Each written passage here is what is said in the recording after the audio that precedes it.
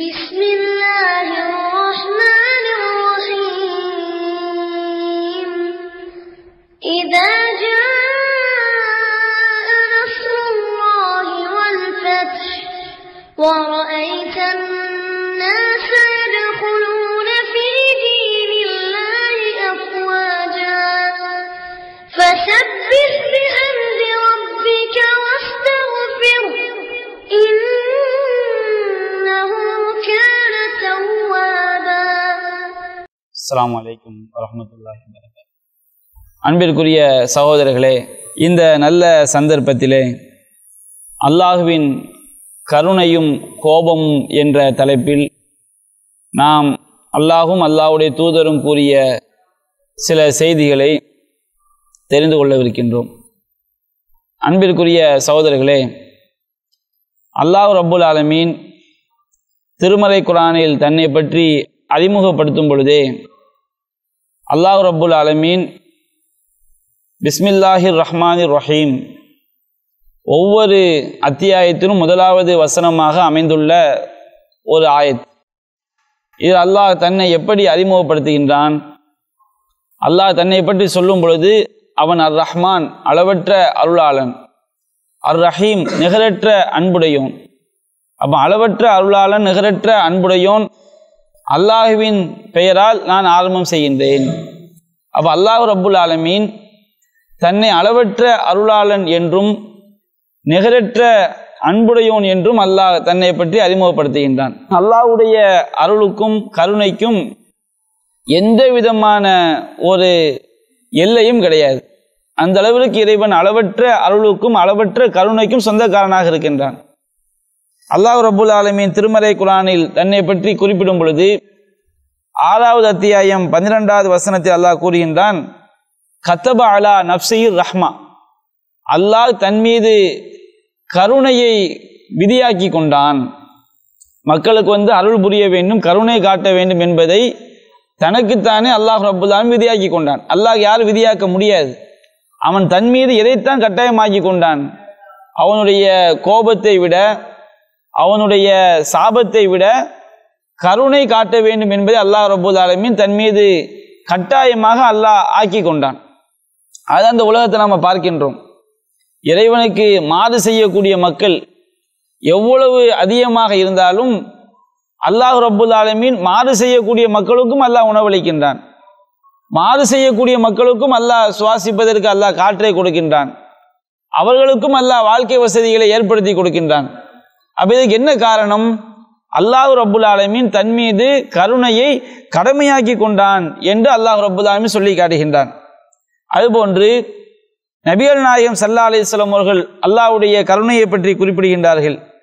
இன்னல்லாஹ கலக்கல் ஹல்க, அல்லாஹ் ரப்புல் ஆலமீன் படைப்பினங்களை படைத்த பொழுது கத்தபபி எதிஹி அலா நஃப்ஸிஹி, தன்னுடைய கையால் தனக்கு அல்லாஹ் விதியாக்கி கொண்டான். இன்ன ரஹ்மதி தக்லிபு கலபி, என்னுடைய கருணை என்னுடைய கோபத்தை மிஞ்சிவிட்டது என்று அல்லாஹ் ரப்புல் ஆலமீன் தன் மீது படைப்பினங்களை படைக்க ஆரம்பிக்கும் பொழுதே என்னுடைய கோபத்தை விட என்னுடைய கருணை தான் மேலோங்கி இருக்கும் என்று அல்லாஹ் ரப்புல் ஆலமீன் தன் மீது கருணையை அல்லாஹ் விதியாக்கி கொண்டான். அப்போ இப்படி இருக்கும் பொழுது அல்லாஹ்வுடைய கோபம் எப்பொழுது நம் மீது ஏற்படும்? அல்லாஹ் ரப்புல் ஆலமீன் தன் மீது கருணையை கடமையாக்கி கொண்டான். அவன் அளவற்ற அருளாளன், நிகரற்ற அன்புடையோன். அந்த மாதிரி பாசத்திற்குரிய இறைவன், கருணையாளனாக இருக்கக்கூடிய இறைவன், அவன் எப்பொழுது நம் மீது கோபப்படுகின்றான்? இதையும் அல்லாஹ் ரப்புல் ஆலமீன் திருமறை குர்ஆனில் சொல்லி காட்டுகின்றான். 20வது அத்தியாயம் 81வது வசனத்தில் அல்லாஹ் கூறுகின்றான், குலூ மின் தய்யிபாத்தி மா ரஸக்னாக்கும், நாம் உங்களுக்கு வழங்கிய பரிசுத்தமான உணவுகளை நீங்கள் உண்ணுங்கள். வலா ததுகௌ ஃபீஹி, அதில் நீங்கள் வரம்பு மீறாதீர்கள். அல்லாஹ் நமக்கு எவற்றையெல்லாம் ஹலால் ஆக்கியிருக்கிறானோ அந்த ஹலாலான உணவுகளை நீங்கள் சாப்பிடுங்கள். அல்லாஹ் ரப்புல் ஆலமீன் பிஸ்மில்லா சொல்லி அறுக்கப்பட்ட உணவுகளை அல்லாஹ் நமக்கு என்ன செய்திருக்கின்றான்? ஹலால் ஆக்கியிருக்கின்றான்.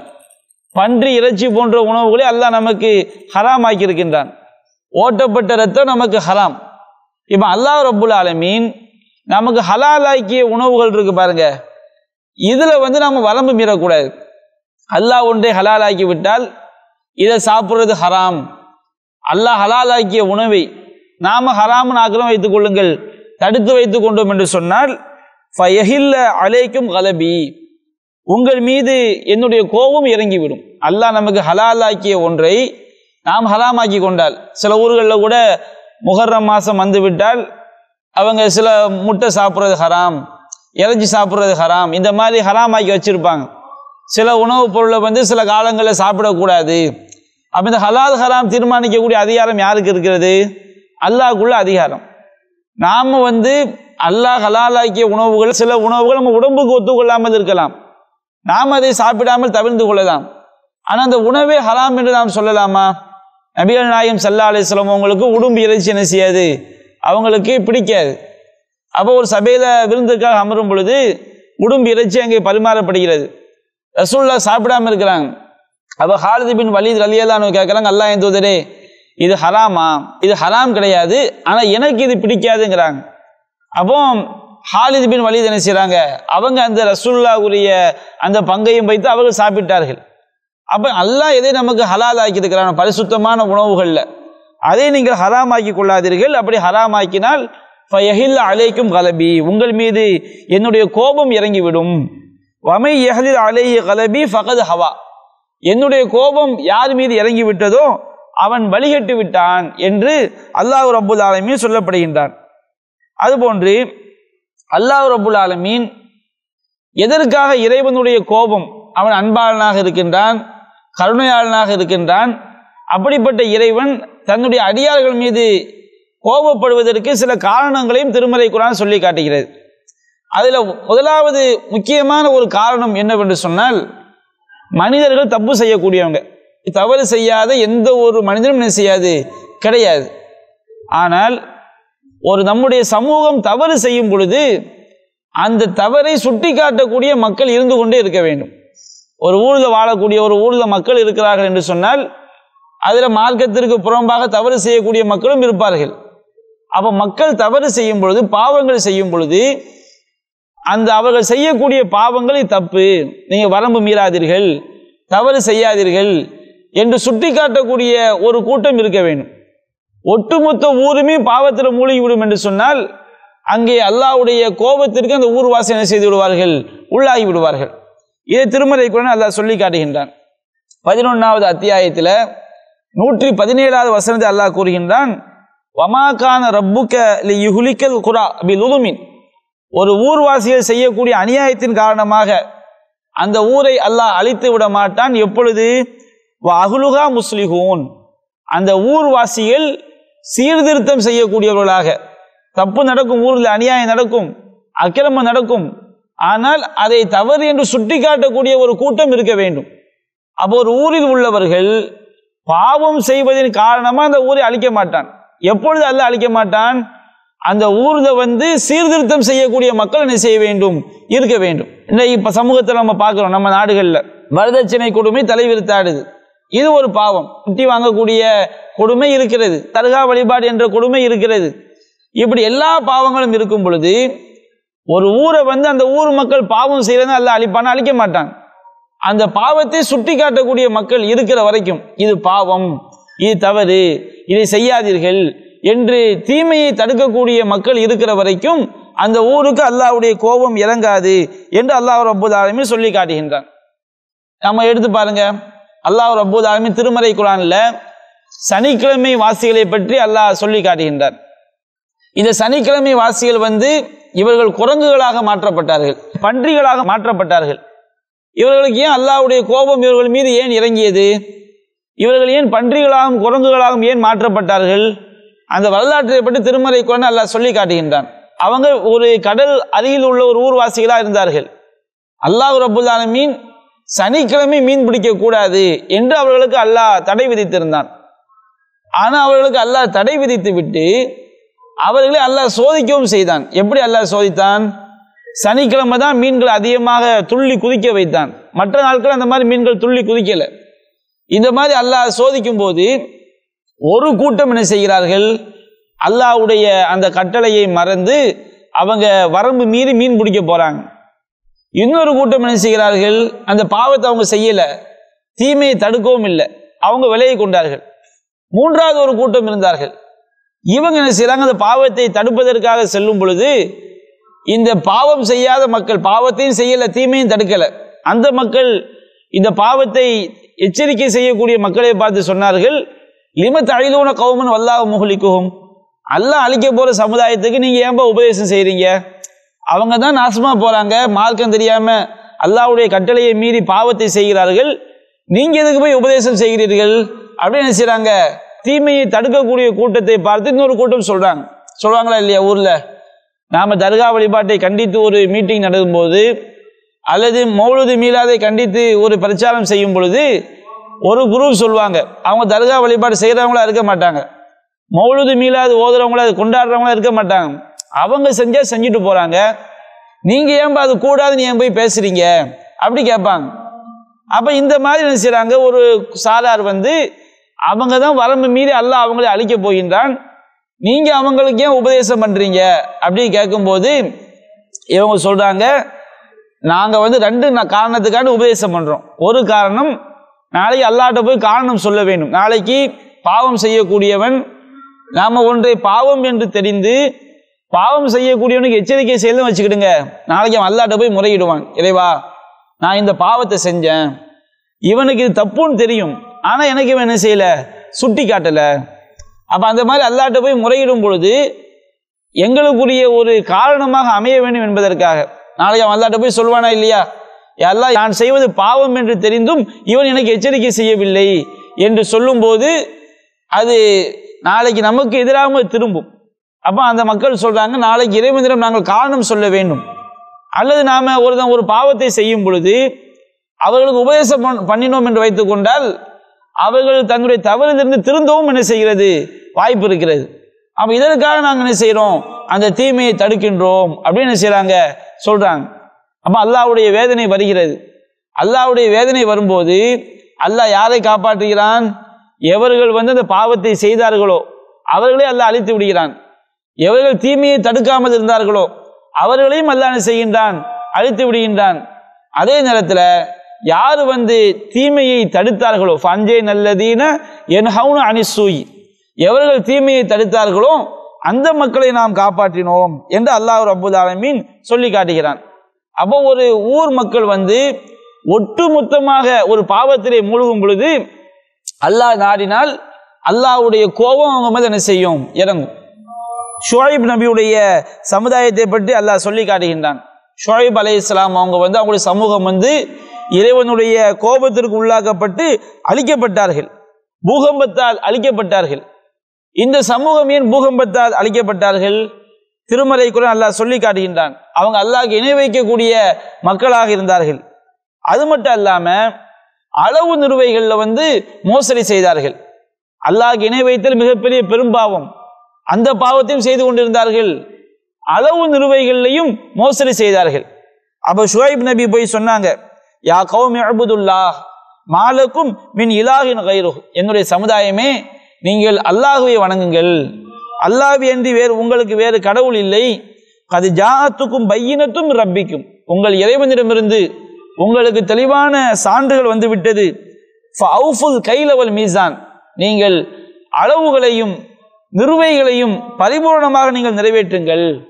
வலா தபஹசுன்னாஸ் அஷ்யாஹும், மக்களுடைய பொருட்கள்ல வந்து நீங்கள் அவர்களுக்கு மோசடி செய்யாதீர்கள்.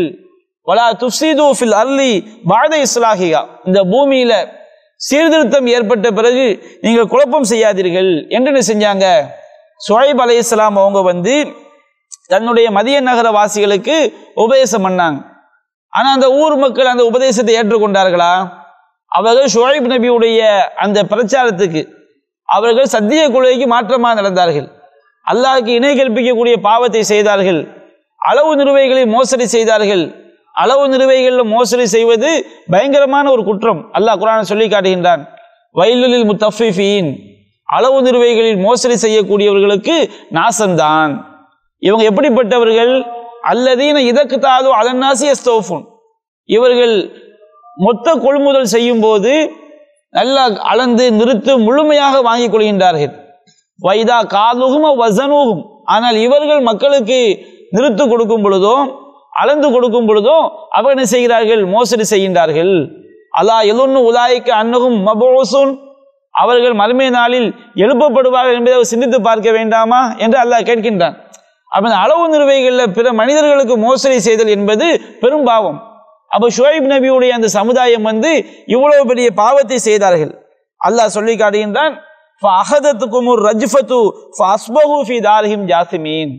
அவர்களை மிகப்பெரிய பூகம்பம் பீடித்தது, நிலநடுக்கம் பீடித்தது. அவர்கள் வேதறிந்த மரங்களாய் அவர்கள் தங்களுடைய வீடுகளில் காலை பொழுதை அடைந்தார்கள். அப்ப ஷுவைப் நபியுடைய சமுதாயம் அல்லாஹ்வுடைய கோபம் அவர்கள் மீது இறங்குவதற்கு என்ன காரணம்? அவர்கள் பூகம்பத்தால் ஏன் அழிக்கப்பட்டார்கள்? அல்லாஹ்க்கு இணை கற்பிக்கக்கூடிய பாவத்தை அவர்கள் செய்தார்கள். இன்னும் பலவிதமான பாவமான காரியங்களை அவங்க என்ன செஞ்சாங்க? ஈடுபட்டாங்க. அதுமாதிரி அல்லாஹ் ரப்புல் ஆலமீன் திருமறை குர்ஆன்ல அழிக்கப்பட்ட எத்தனையோ சமுதாயங்களை பற்றி அல்லாஹ் சொல்லி காட்டுகின்றான். அல்லாஹ் ரப்புல் ஆலமீன் கூறுகின்றான், ஃபிரௌன தில் அவுத்தாத், ஃபிரௌன் எப்படிப்பட்ட படைகளுக்கு சொந்தக்காரன், மலைகளை போன்ற படை வலிமைகளை கொண்ட ஃபிரௌன். அல்லாஹ் ரப்புல் ஆலமீன் அவங்களுடைய படை வலிமையை மலையோடு அல்லாஹ் ஒப்பிடுகின்றான். அந்த அளவிற்கு வலிமை வாய்ந்த ஃபிரௌன். அது மாதிரி சமுதாயம் சமூதல்லதீன ஜாபு சஹரபில்வால், அவர்கள் பள்ளத்தாக்குகளிலே மலை கணவாய்களிலே பாறைகளை செதுக்கி அவர்கள் செய்தார்கள், வாழ்ந்தார்கள். இந்த மாதிரி சமுதாயம், ஃபிரௌன் சமுதாயம், ஆது சமுதாயம், ஹூத் நபியுடைய சமுதாயம், இவங்களெல்லாம் அல்லதீன தகௌஃபில் பிலாத், அவர்கள் பூமியிலே வரம்பு மீறினார்கள். அப்போ அல்லாஹ் ரப்புல் ஆலமீன் தன்னுடைய வேதனையை எனும் சாட்டை அவர்கள் மீது சுழற்றினான் என்று அல்லாஹ் ரப்புல் ஆலமீன் சொல்லி காட்டுகின்றான். அப்ப இந்த சமுதாயங்கள் எல்லாம் ஏன் அழிக்கப்பட்டார்கள்? இவர்கள் ஒட்டுமொத்தமாக இறைவனுக்கு மாறு செய்யக்கூடிய ஒரு கூட்டமாக இருந்தார்கள். இறைவனுக்கு இணை கற்பிக்கக்கூடிய ஒரு கூட்டமாக இருந்தார்கள். அப்ப இந்த இணை கற்பிக்கக்கூடிய பாவத்தில் ஒரு சமுதாயம் ஒட்டுமொத்தமாக மூழ்கி இருக்கும் பொழுது, இன்னும் மனிதர்களுக்கு அவர்கள் அநியாயம் செய்யும் பொழுது அல்லாஹ்வுடைய கோபம் அவர்கள் மீது என்ன செய்கிறது?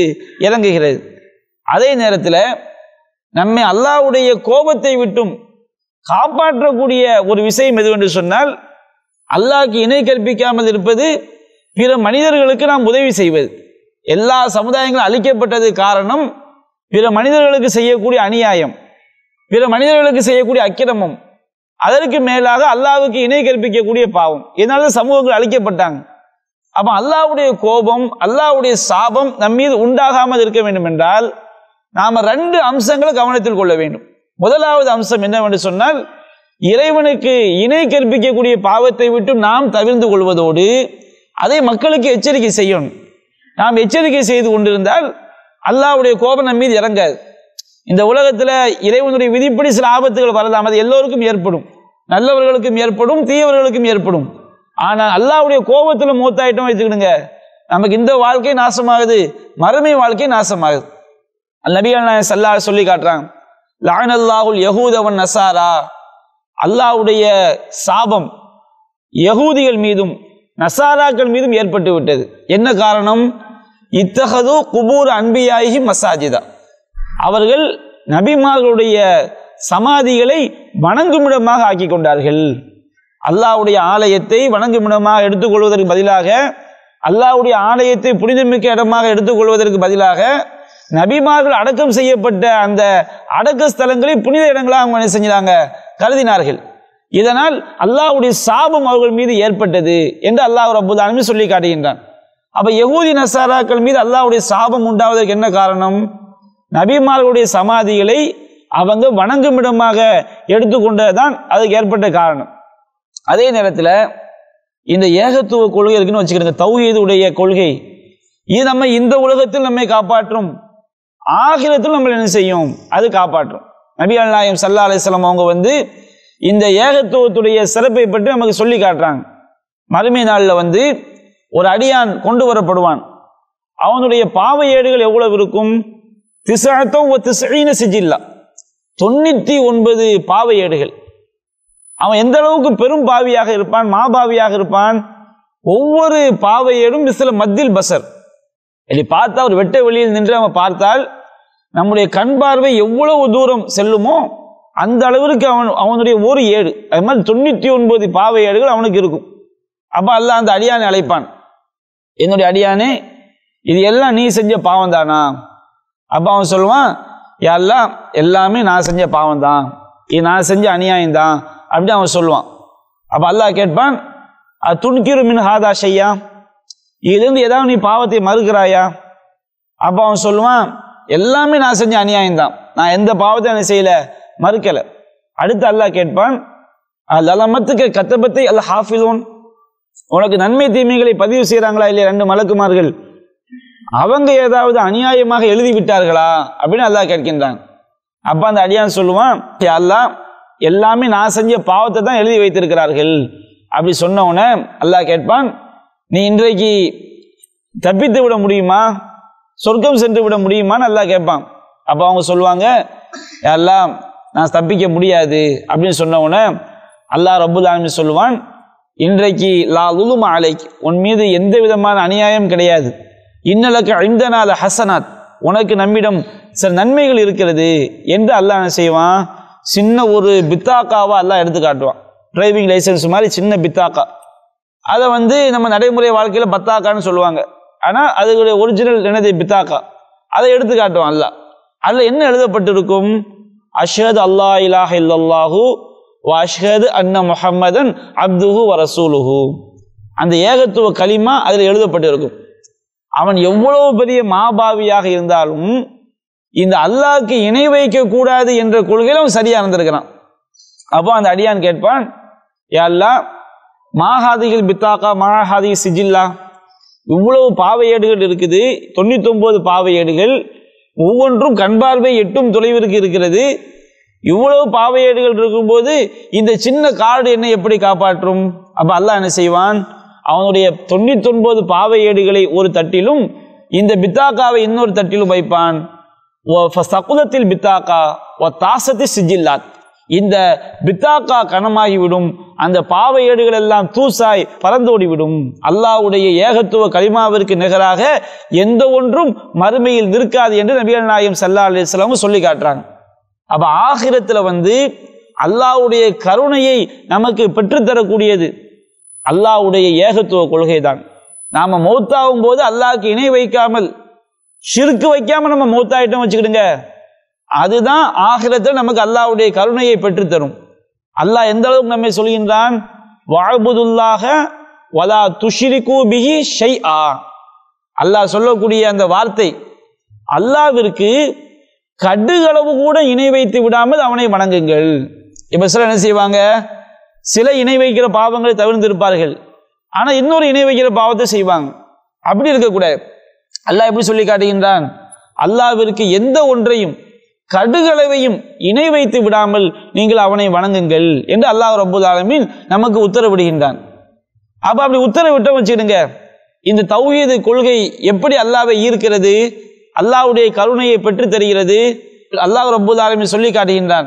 நபிகள் நாயகம் ஸல்லல்லாஹு அலைஹி வஸல்லம் கூறுகிறார்கள், இப்னு ஆதம் அத்தைத்தனி பி குராபில் அல் ஹதாயா, மனிதனே நீ பூமி நிறைய பாவத்தை சுமந்து கொண்டு என்னிடம் வந்திருக்கின்றாய்.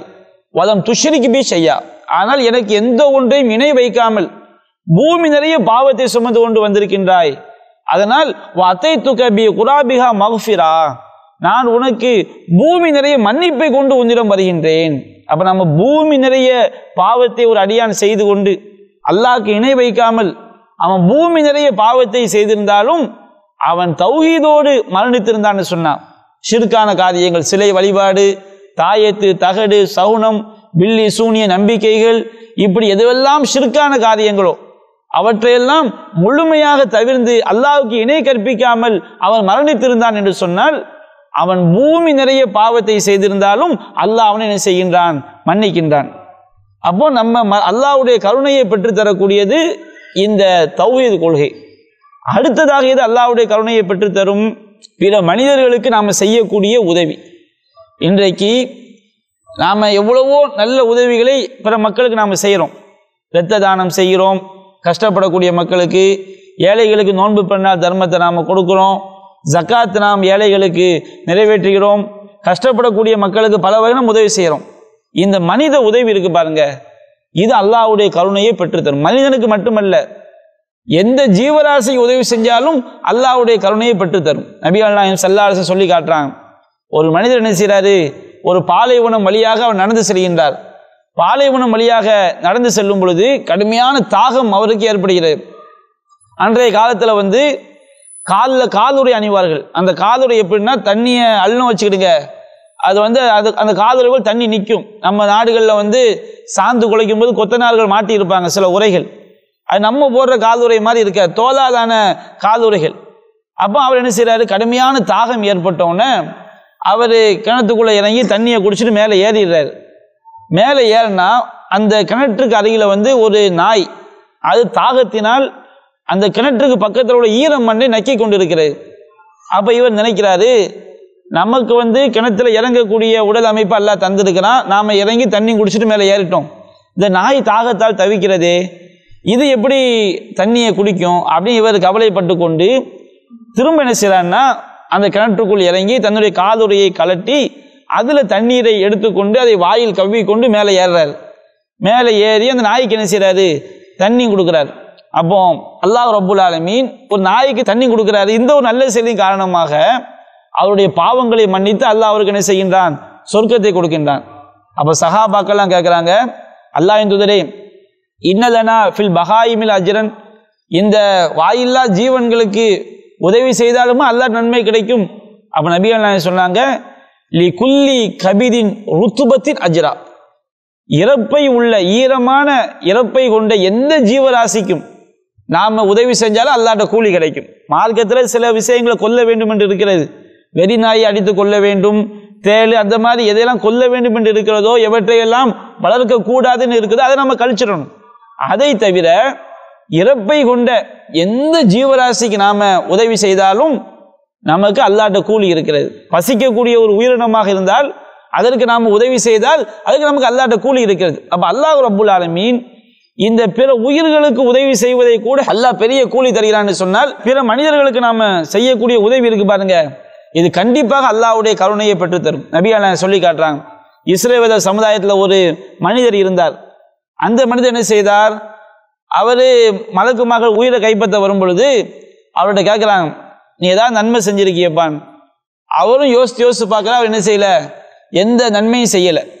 அப்போ அவர் சொல்கிறாரு, எந்த நன்மையுமே செய்யலை, ஆனால் ஒன்று இருக்குது, அது என்ன விஷயம்னு சொன்னோம்னா, நான் மக்களுக்கு அவர் கடன் கொடுக்கல் வாங்கல் செய்வார். கடன் கொடுக்கல் வாங்கல் செய்யும் பொழுது இந்த கடனை திருப்பி கொடுப்பதில் கஷ்டப்படுவாங்களா இல்லையா, அவர்களுக்கு நான் அவகாசம் கொடுப்பேன். இது ஒரு ஆளுக்கு செய்யக்கூடிய உதவி. இவர் தர்மம் கொடுக்கல, கொடுத்த கடனை திருப்பி வாங்கும் போது கஷ்டப்பட்டா கொஞ்சம் அவகாசம் கொடுப்பேன் அப்படிங்கிறாரு.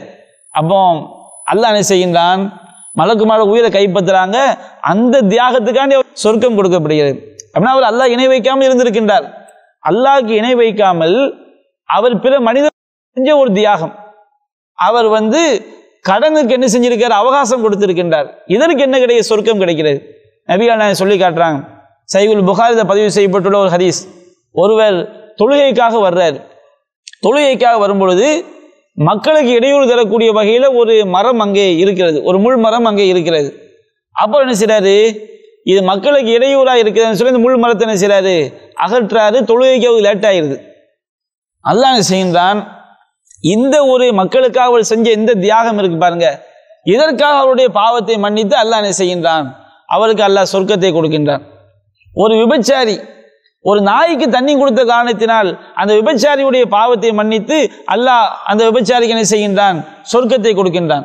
இதான் திருமறை குர்ஆன் சொல்லி காட்டுகிறது, வமன் அஹ்யா ஃபக அன்னமா அஹியன் நாஸ ஜமீஆ, யார் ஒரு உயிரை வாழ வைக்கிறானோ அவன் உலக மக்கள் அனைவரையும் வாழ வைத்தவனை போன்றவனாவான். இதுதான் இஸ்லாம் சொல்லக்கூடிய தத்துவம். அல்லாஹ்க்கு ஷிர்க் வைக்கக்கூடாது.